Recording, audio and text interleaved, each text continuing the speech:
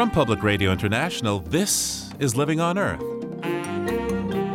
I'm Steve Curwood. The failure of levees brought catastrophic flooding to New Orleans, and many black residents are still struggling 10 years later. We're actually fighting for our soul here. That's what we're fighting for. And we're fighting to maintain our community, and we're not moving. Because what generally happens is you just move. Well, we love where we live. We know that it's unique. So we're staying and fighting, me and all of my neighbors.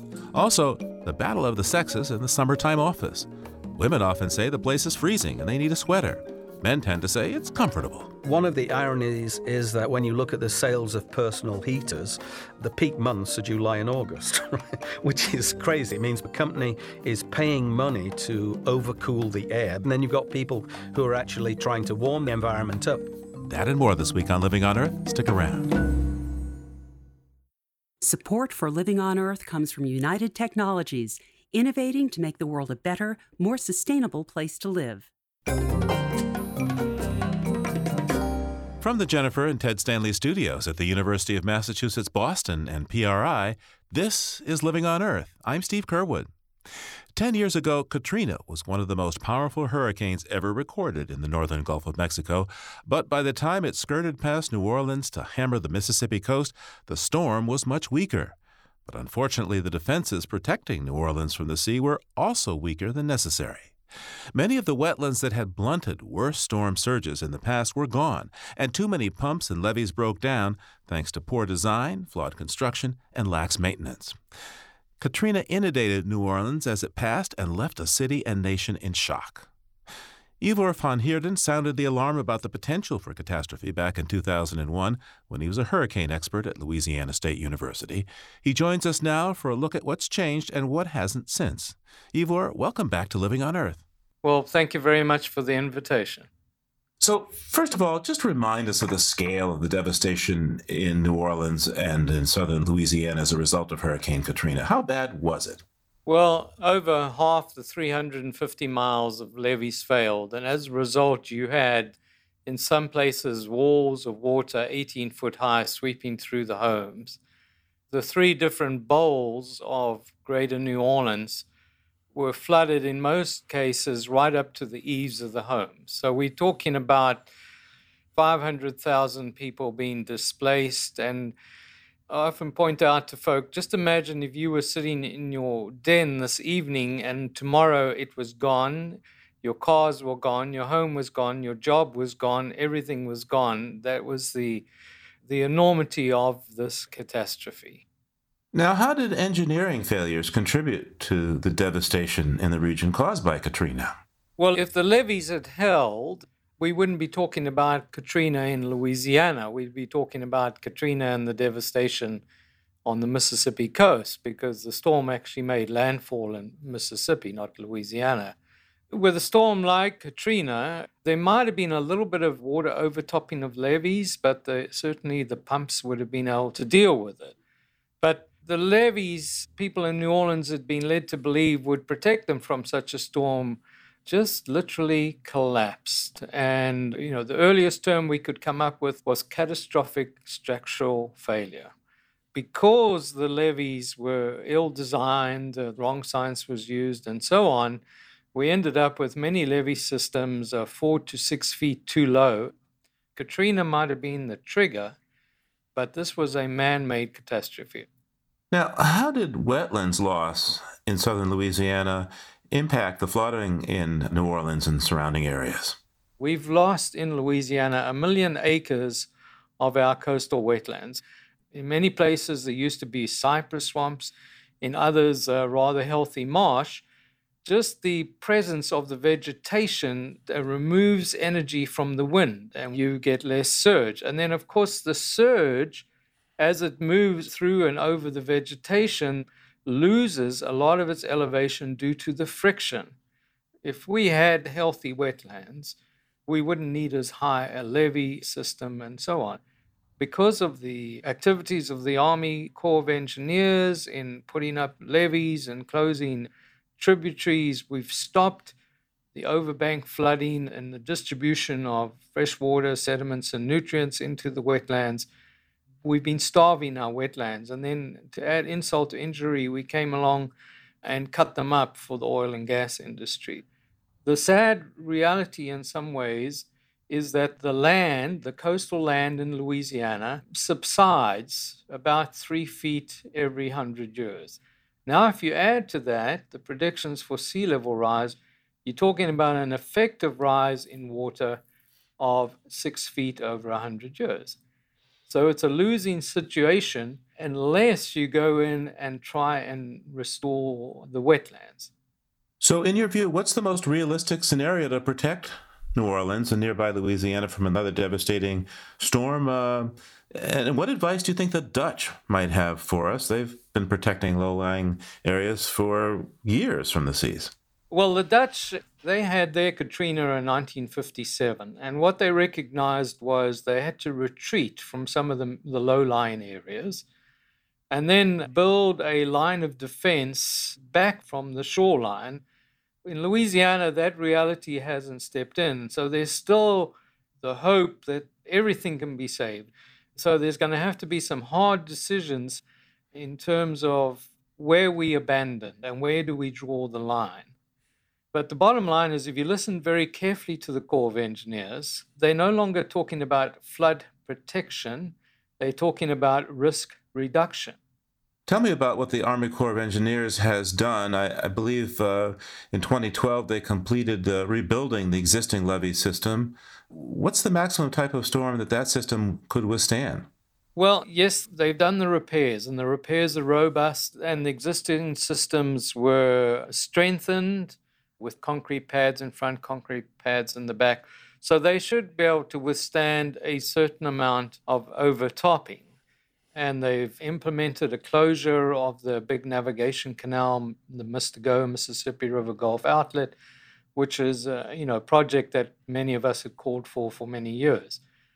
The concern I have is that the Corps of Engineers is claiming that Katrina is a 1 in 400-year storm, and in reality, the statistic should be that Katrina is a 1 in 30-year storm, and a storm that actually missed New Orleans. And if you go back the last 100 years, there have been 4 or 5 storms that hit New Orleans. And if we had something like Hurricane Betsy, which was a Category 4 in 1965, we still had lots and lots of wetlands.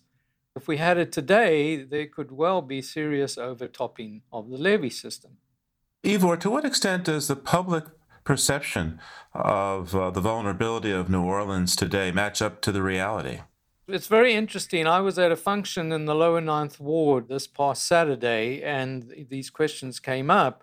And it was obvious to me that most of the people in that room realized the importance of getting out of town the next time a storm comes. And, we discussed that the appropriate behavior is to make sure you got flood insurance on your home, and then pack all your valuables, grandma's jewelry, whatever it is, in plastic boxes. And when the storm comes, get out of town. Have a game plan. And it seemed to me that most of the people present had come up with the same decision. So I think people are a lot more cautious now of what the Army Corps of Engineers is claiming. And hopefully next time this happens, we will see even more people evacuating than did. Of course, the biggest thing is always the disabled and elderly. They're the ones who invariably cannot evacuate. Back in 2001, you were sounding the alarm about the vulnerability of the New Orleans region to a major storm surge. And then after Katrina, you pointed to many of the flaws of what the Army Corps of Engineers had done, and you wound up getting fired from your job at Louisiana State University. What's happened since then? I waited a while. I waited almost a year to see if they would reconsider what they had done, and they didn't. So I filed a lawsuit against them in federal court. And then early in 2013, they contacted me at the 11th hour and offered a settlement. And so I felt we had won a major moral victory, and that hopefully LSU wouldn't do that again. But the bottom line was I ended up being divorced from my science, from my students, access to supercomputers, And being damaged goods, I guess I haven't really been able to find a job since. So my wife and I ended up taking early retirement. But I give many, many talks, quite a lot to high school students. And what I point out to them is that when I shave in the morning, I can look that guy in the mirror in the eye and be quite happy with what he did. Now, Ivor, you lost your job for speaking truth to power, saying what was going on here. Did anyone else lose their jobs for failing to do the adequate job to protect New Orleans? No, nobody from the Corps of Engineers even got wrapped over the knuckles. And in fact, some of them were given medals. I must point out that the LSU Hurricane Center, which was responsible for so much of the data production and the map production during the response, no longer exists. So not only did they do me a dirty, but they shut down one of the best things that existed at LSU. So what you're saying is that the state university system has no center devoted to analyzing what might happen if a hurricane comes again. That's correct. Ivor van Heerden is a hurricane expert, formerly at Louisiana State University Hurricane Center. Thanks so much for taking the time with us today. Well, thank you very much.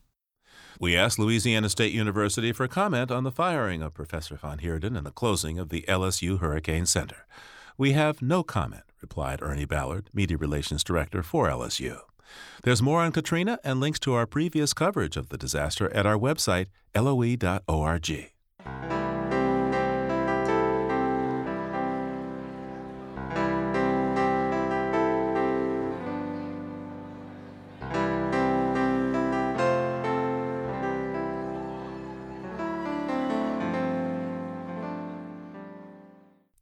Now, 10 years after Katrina's devastation, the levees have been repaired, but not the social fabric of New Orleans. While a recent study from the School of Mass Communications at Louisiana State University found that 78% of white residents felt the city was mostly recovered, only 40% of black residents felt that way. And here to explain the anger and disappointment of New Orleans' community of color is Dillard University sociology professor Beverly Wright, who also heads the Deep South Center on Environmental Justice. We last spoke on the 5-year anniversary of Hurricane Katrina. Welcome back to Living on Earth, Professor Wright. Thank you, Steve, and it's wonderful to be here. Remind us, please, just how long have you and your family lived in New Orleans? Well, my family's been here a very long time. We can trace our heritage back 8 generations, slaves on one side and free coloreds on the other. So we have been in New Orleans for a very, very long time. And what happened to your family during the aftermath of Katrina?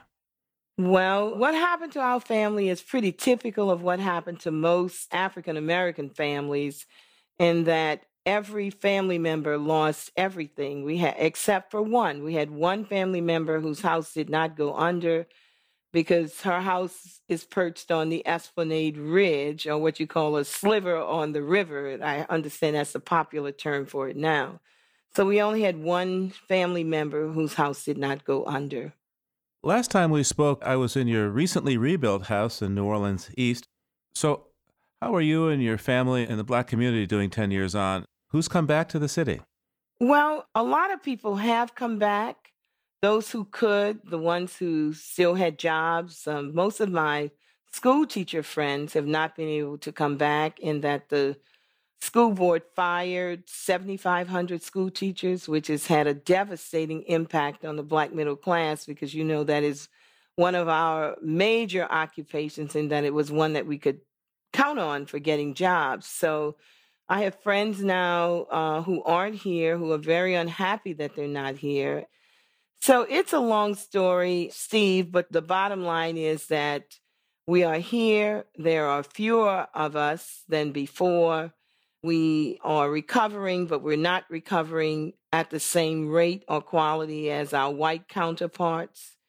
And our biggest fear was that if certain things weren't put in place as was related to recovery and equity, that we would see a seismic shift in the population in the city. I don't know if you remember that when I said that at our first conference, that we needed to do things around equity and inclusion with the recovery in order for the African American population to maintain its status and quality of life in the city. Doesn't sound like that's happened, huh? It has not happened. In fact, my worst fears are being realized in that the Black middle class has taken an unbelievable hit.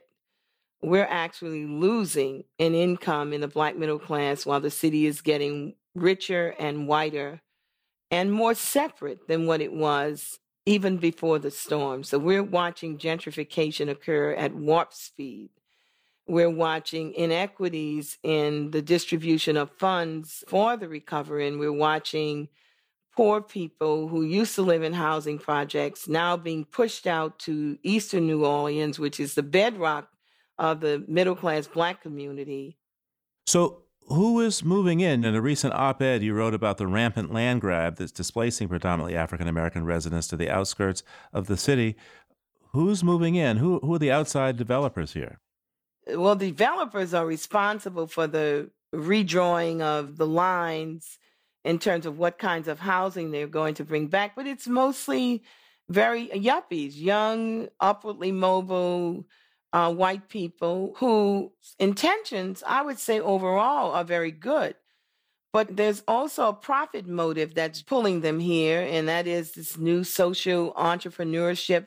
In fact, the city actually has an advertisement where a young white woman is saying, you know, who would have thought that I could be a CEO at 27 years old, where I open my own company and I provide educational software to mostly the charter school networks that have created a cottage industry for young white people. At the same time, the children who are a product of this system are being bused across the city at bus stops at 5:30 in the morning to go to schools not in their own neighborhoods.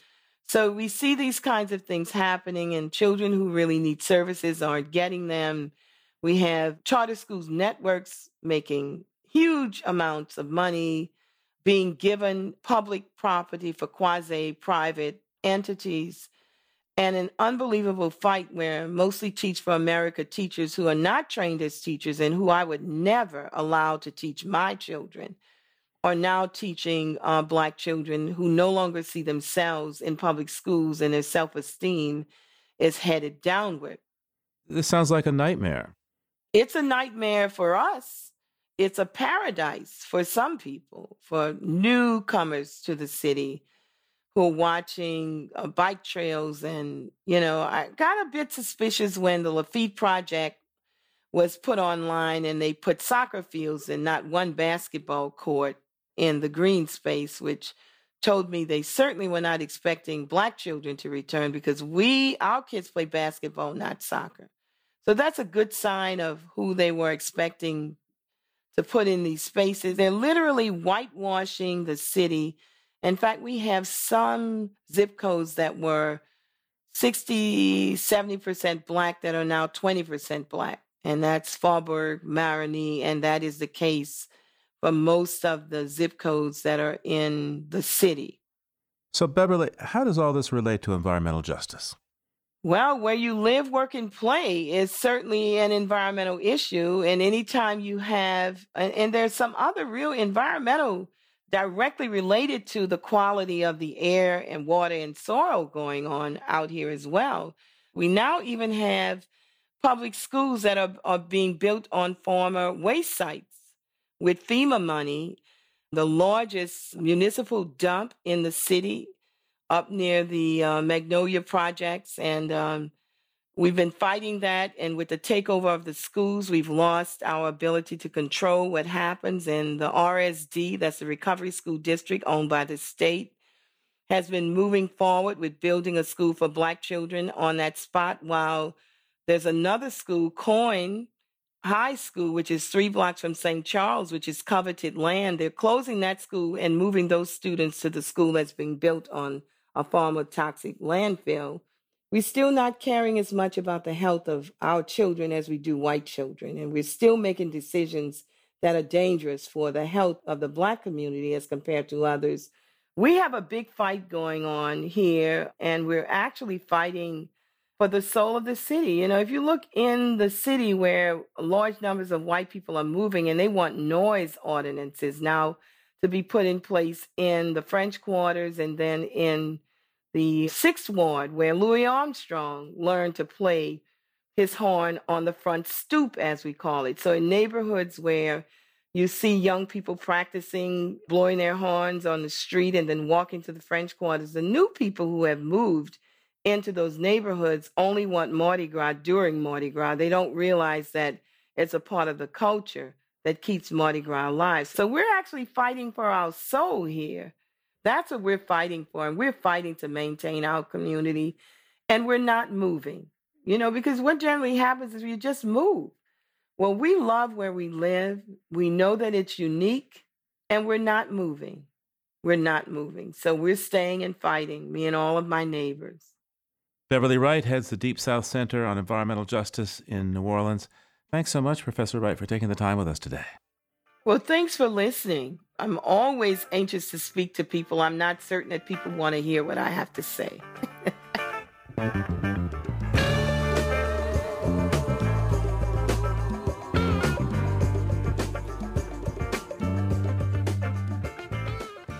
Well, the Northern Hemisphere summer is winding down.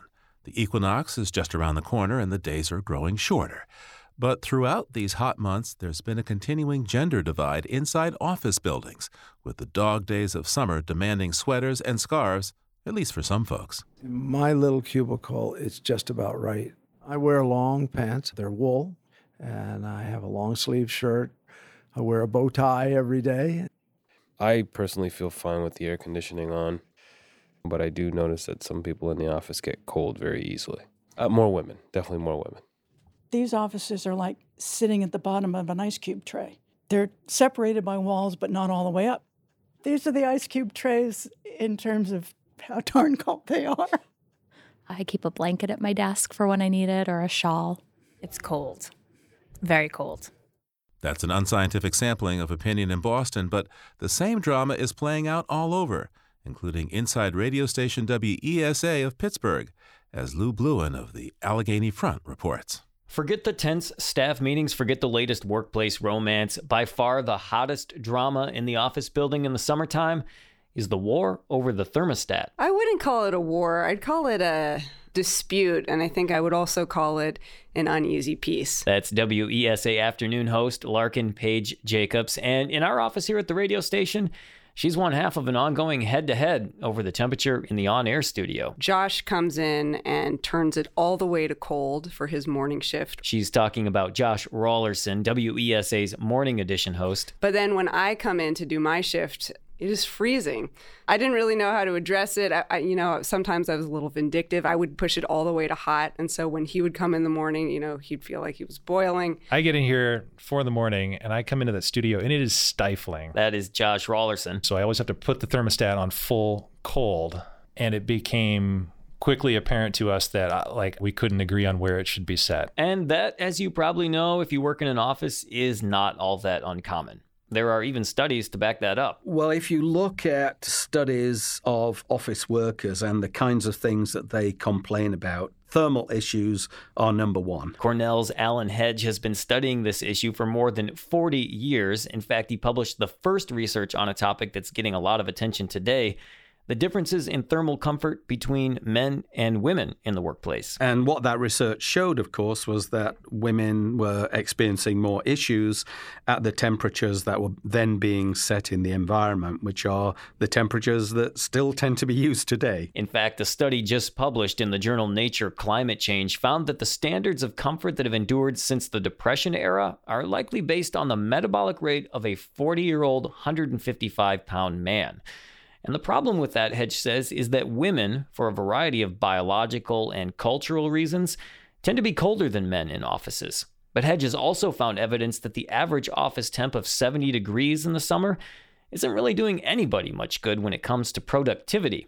He says it's always been assumed that if people are a little bit cool, they'll do more work. In reality, we find the opposite in office workplaces. We find that when people are in an environment that they find to be too cold, typically a temperature like 68 to 70, they do up to a third less work on their computers than if they're in an environment that is more comfortable. That would be something around 76 degrees, which Hedge says is the temperature where workers are the most productive.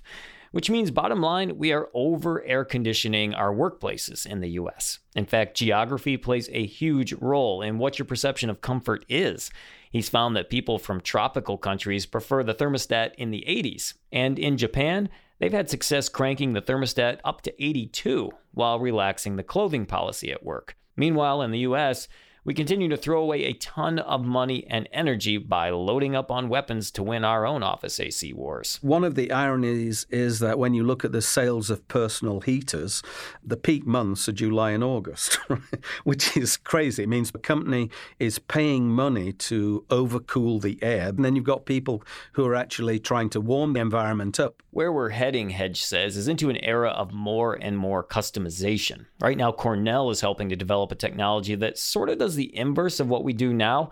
It would leave temperatures a little higher in the office overall and then provide high-tech cooling at the desk level for people who get too warm.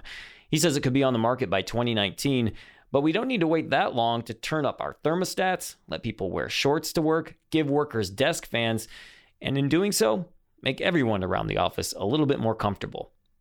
For the Allegheny Front, I'm Lou Bluen.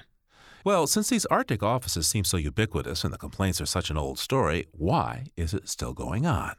It's a question for Jennifer Amon, the Buildings Program Director for the American Council for an Energy Efficient Economy.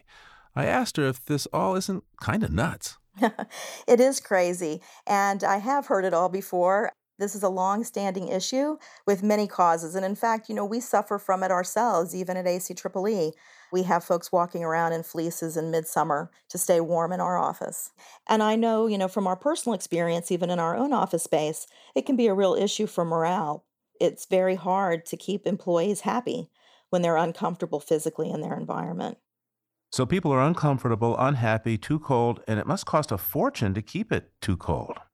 That's right. Cooling is one of the largest energy users in commercial buildings, and particularly offices. And so this is a real opportunity to change that. And I think, we're seeing a number of changes in the types of technologies that are available, the increasing number of controls and sensors, new types of systems that are better able to operate at different loads, and even new systems that can allow users to have some input and even individual control over heating and cooling of their own spaces. Imagine that. Somebody sitting at a desk able to control the temperature where he or she is sitting. I mean, I can't think I've ever been in a large office where that's even possible. Right. Well, as buildings are increasingly retrofit and with new construction, it becomes more and more possible to do these things. That's going to take a while to get the technology changed out and get the new systems installed. But in the meantime, there are lots of other things that can be done. Just installing more thermostats and, working harder to make sure that the conditions throughout the space actually reflect the temperature settings on the thermostat, making sure the sensors are in the right place, at the level where people are sitting. And then there are a number of interesting apps coming online that allow users and occupants within the space to record their comfort at various times of the day. There are activities that can be done to come in and more regularly check out the systems within buildings. And now we're able to do that much more in an automated fashion. These things can all kind of restore the system, find out where the deficiencies are and correct them without requiring an upgrade to the whole heating or cooling system.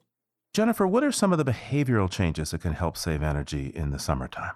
So one of the biggest changes would be to have everyone dress for the season. And that would allow building operators to set the temperature at a more appropriate level.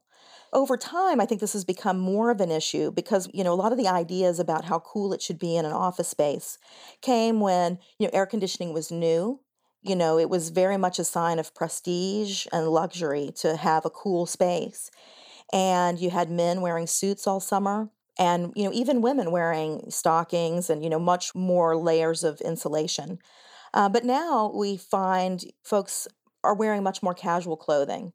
Typical office these days seems to be set for 70 degrees, maybe 72. What if we set it to 77? Given the concerns we have about energy use, the relationship to climate change, and overall efficiency. The general rule of thumb is that you could save 2 to 3% for each degree that you raise the temperature. So going from 70 to 75 or 72 to 77 you'd be looking at, 10 to 15% energy savings just from that one simple measure. And just because we have women complaining because they're freezing and men saying, oh, I'm okay, I'm comfortable at the lower temperature, it doesn't mean that the men wouldn't also be more comfortable at a higher set point.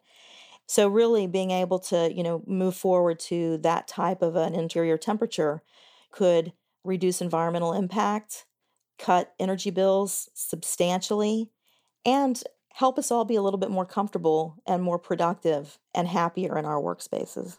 Jennifer Amen is the Buildings Program Director for the American Council for an Energy Efficient Economy in Washington. Thank you so much, Jennifer. Thanks, Steve. My pleasure.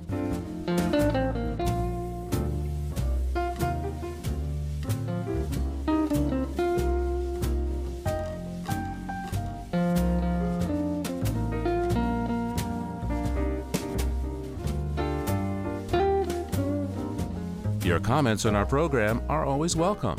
Call our listener line anytime at 800-218-9988.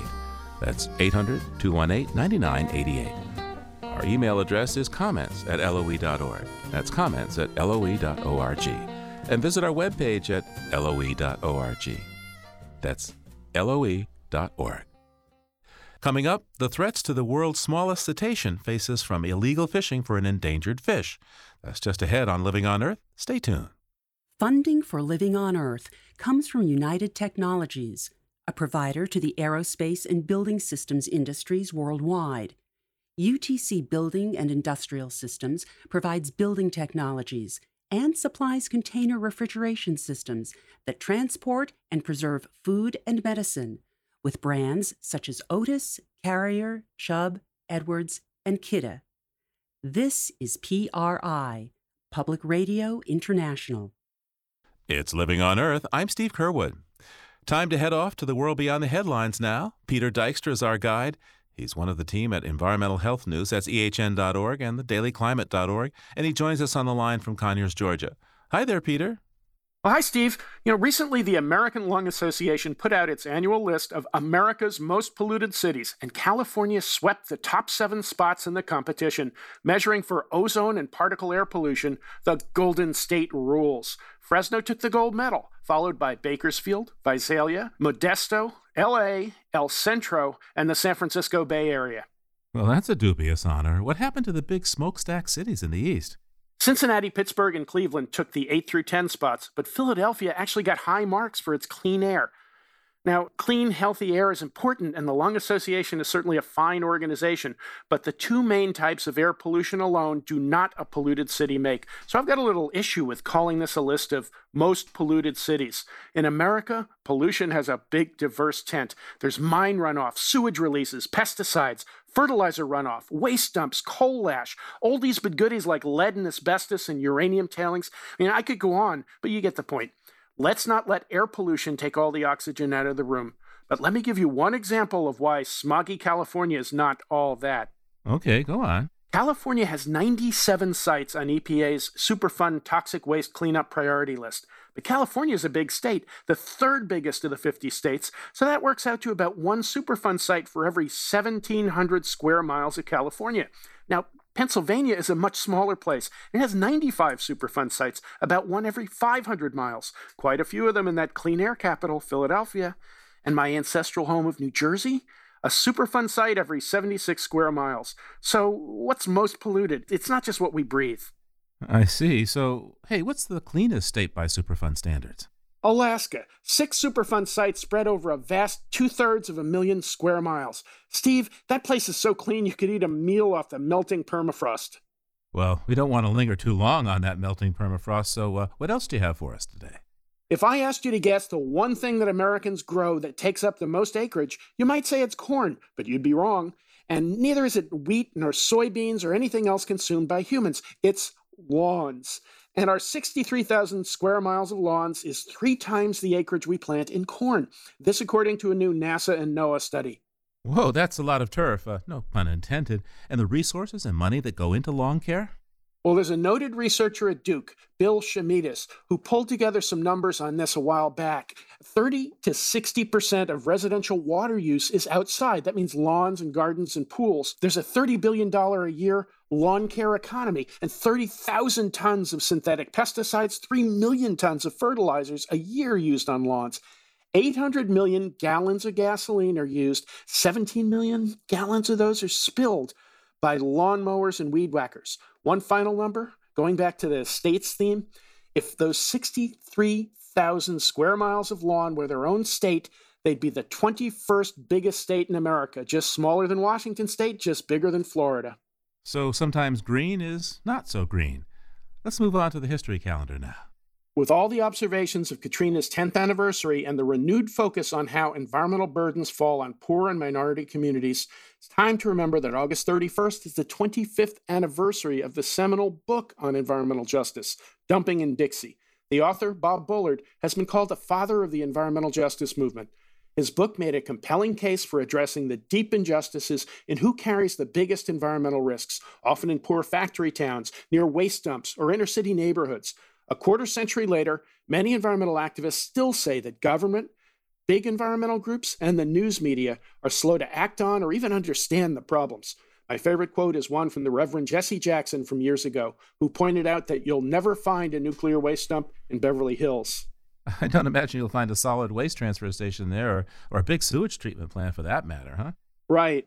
Peter Dykstra is with Environmental Health News. That's ehn.org and thedailyclimate.org. Hey, thanks so much for taking the time, Peter. Talk to you soon. Okay, Steve. Thanks a lot. We'll talk to you soon. And there's more on these stories at our website, loe.org.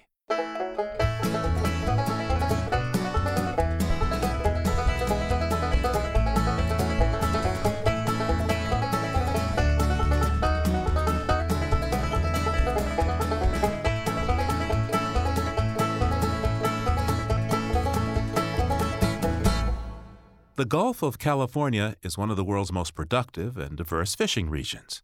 Thousands of families in Mexico and the U.S. depend on the more than 900 fish, invertebrate, and whale species that call these waters home. While the Gulf of California supports over 70% of Mexico's fishing industry, it also plays host to many endangered marine species. But Mexico has a history of lax fishing regulation enforcement, and now overfishing of one endangered fish is driving the world's smallest porpoise, the vaquita, toward extinction.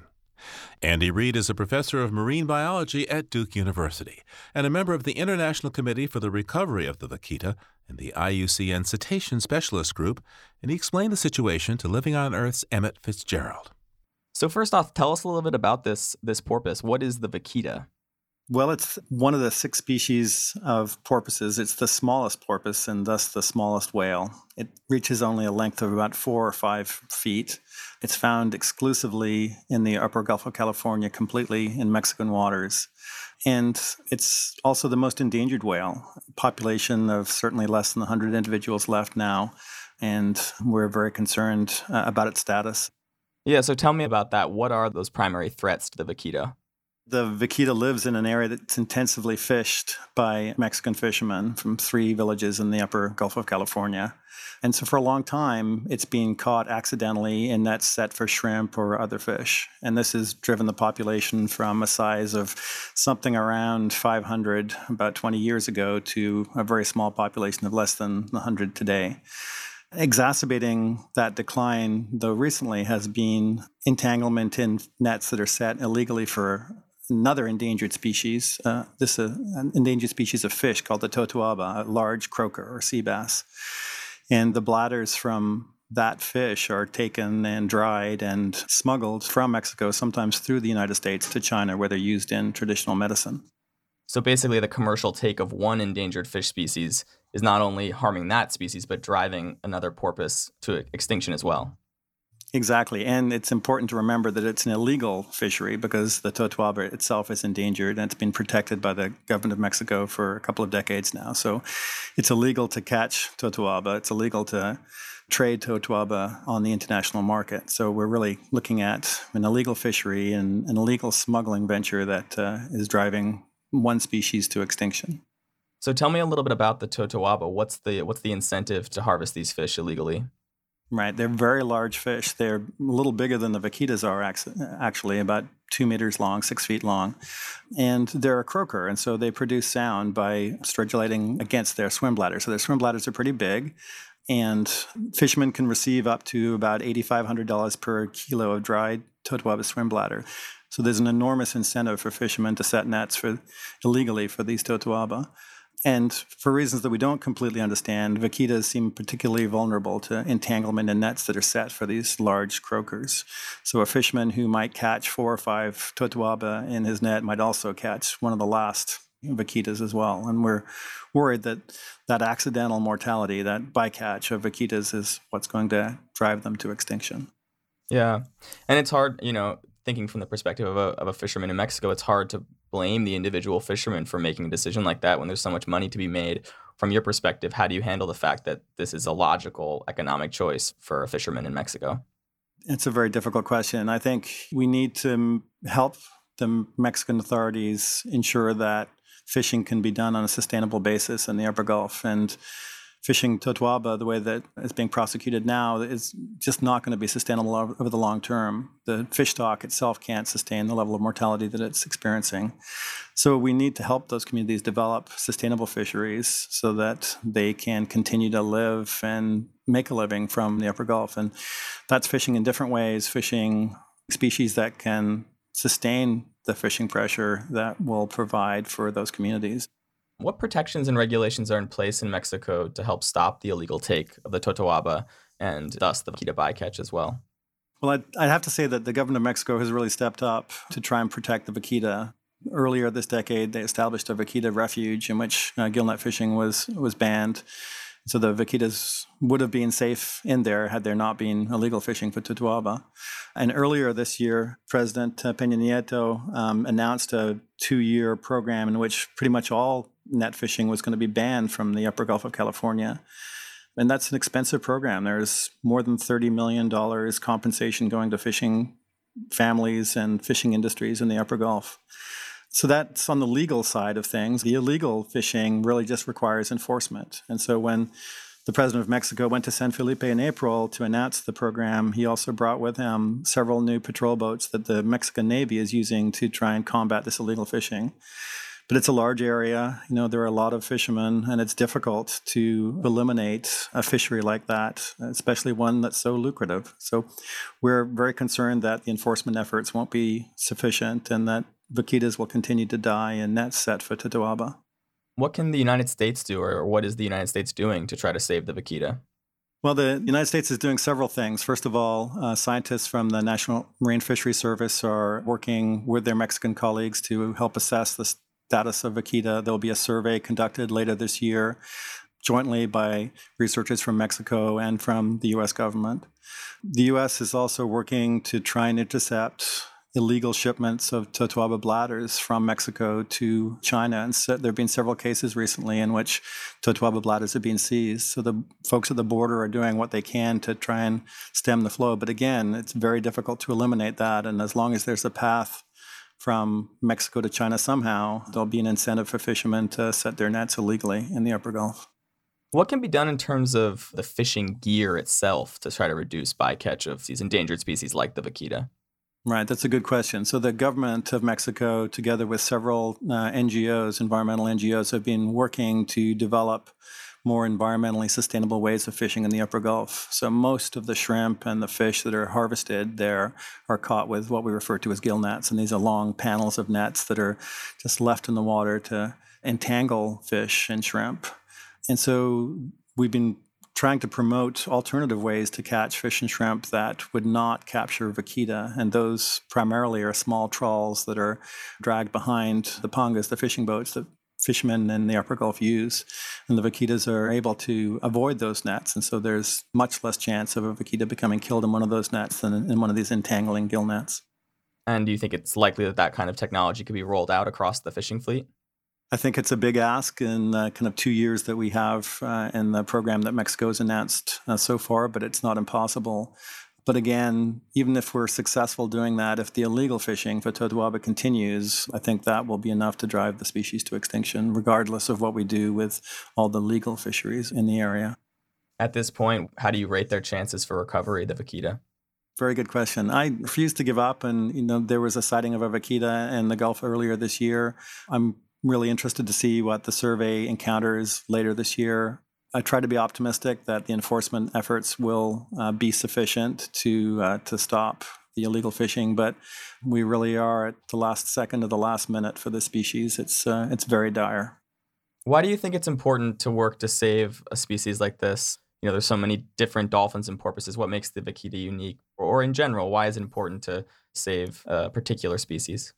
Well, I think there are a couple of reasons for the vaquita. First of all, it's Mexico's porpoise. It's not found anywhere else. It's endemic to the upper Gulf of California. So if we lose it, Mexico will never have another porpoise, and the people of Mexico will have lost part of their biodiversity in really what is a completely preventable manner. And then secondly, I think, each time we lose a species, this will be the second species of dolphin we will have lost in 25 years. We lost the baiji, a little river dolphin, in China fairly recently. It's just another piece of the biodiversity of the earth that we're losing. And I think we need to fight against each loss, species by species, population by population. Marine biologist Andy Reid of Duke University spoke with Living on Earth's Emmett Fitzgerald.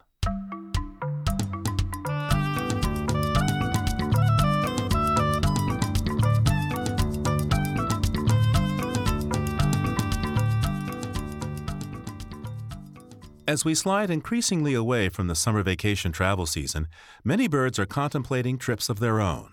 Some even go halfway around the world. And though many of us like to watch geese and the like heading south down the great flyways that cross the country, there's a massive migration that we miss, as Michael Stein explains in today's Bird Note. Late August is a fine time to walk the ocean beach. Weather's growing mild. Gulls jabber overhead. Waves gently lap the sand. But look out to sea. If your eyes could take you beyond the horizon, you would see an astonishing scene.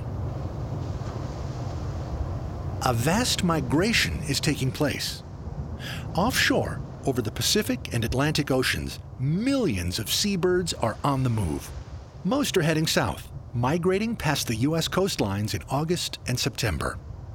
Fierce, predatory Jaegers that nested on the Arctic tundra are flying south to winter on tropical oceans. Arctic terns and skuas are departing on an epic journey, flying all the way to Antarctic waters. Shearwaters in the tens of millions leave northern oceans to nest in the southern hemisphere, many near New Zealand. Even puffins bid farewell to their shoreline nesting cliffs now, scattering widely across the open ocean for the winter. Meanwhile, back on the beach with the warm August sand between our toes, we relax. We squint out into the distant blue. Above the glimmering sea, is that a single shearwater we see, tipping above the horizon? A straggler, maybe? And a clue to that immense migration taking place just beyond our sight. I'm Michael Stein. You'll find photos if you migrate over to our website, loe.org.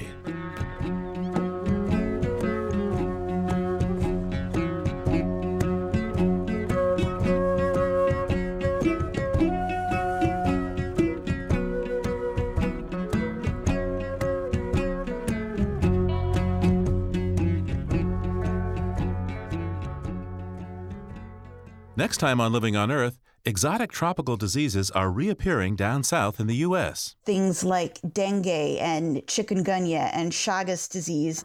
We really have no idea that they're even here, let alone what kind of disease burden that they're causing. Decades of ignoring a public health risk have come back to bite us. That's next time on Living on Earth.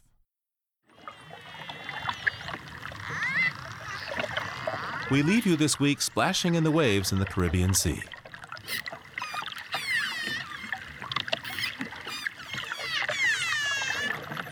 This is a noisy pod of dolphins, diving and calling to each other off the coast of Punta Allen in Mexico's Yucatan.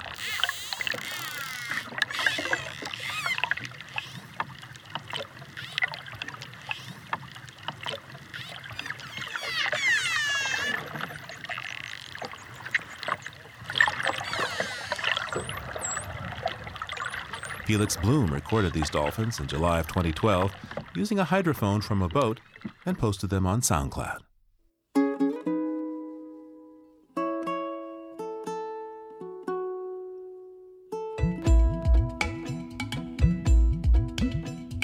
Living on Earth is produced by the World Media Foundation and brought to you from the campus of the University of Massachusetts, Boston, in association with its School for the Environment, developing the next generation of environmental leaders.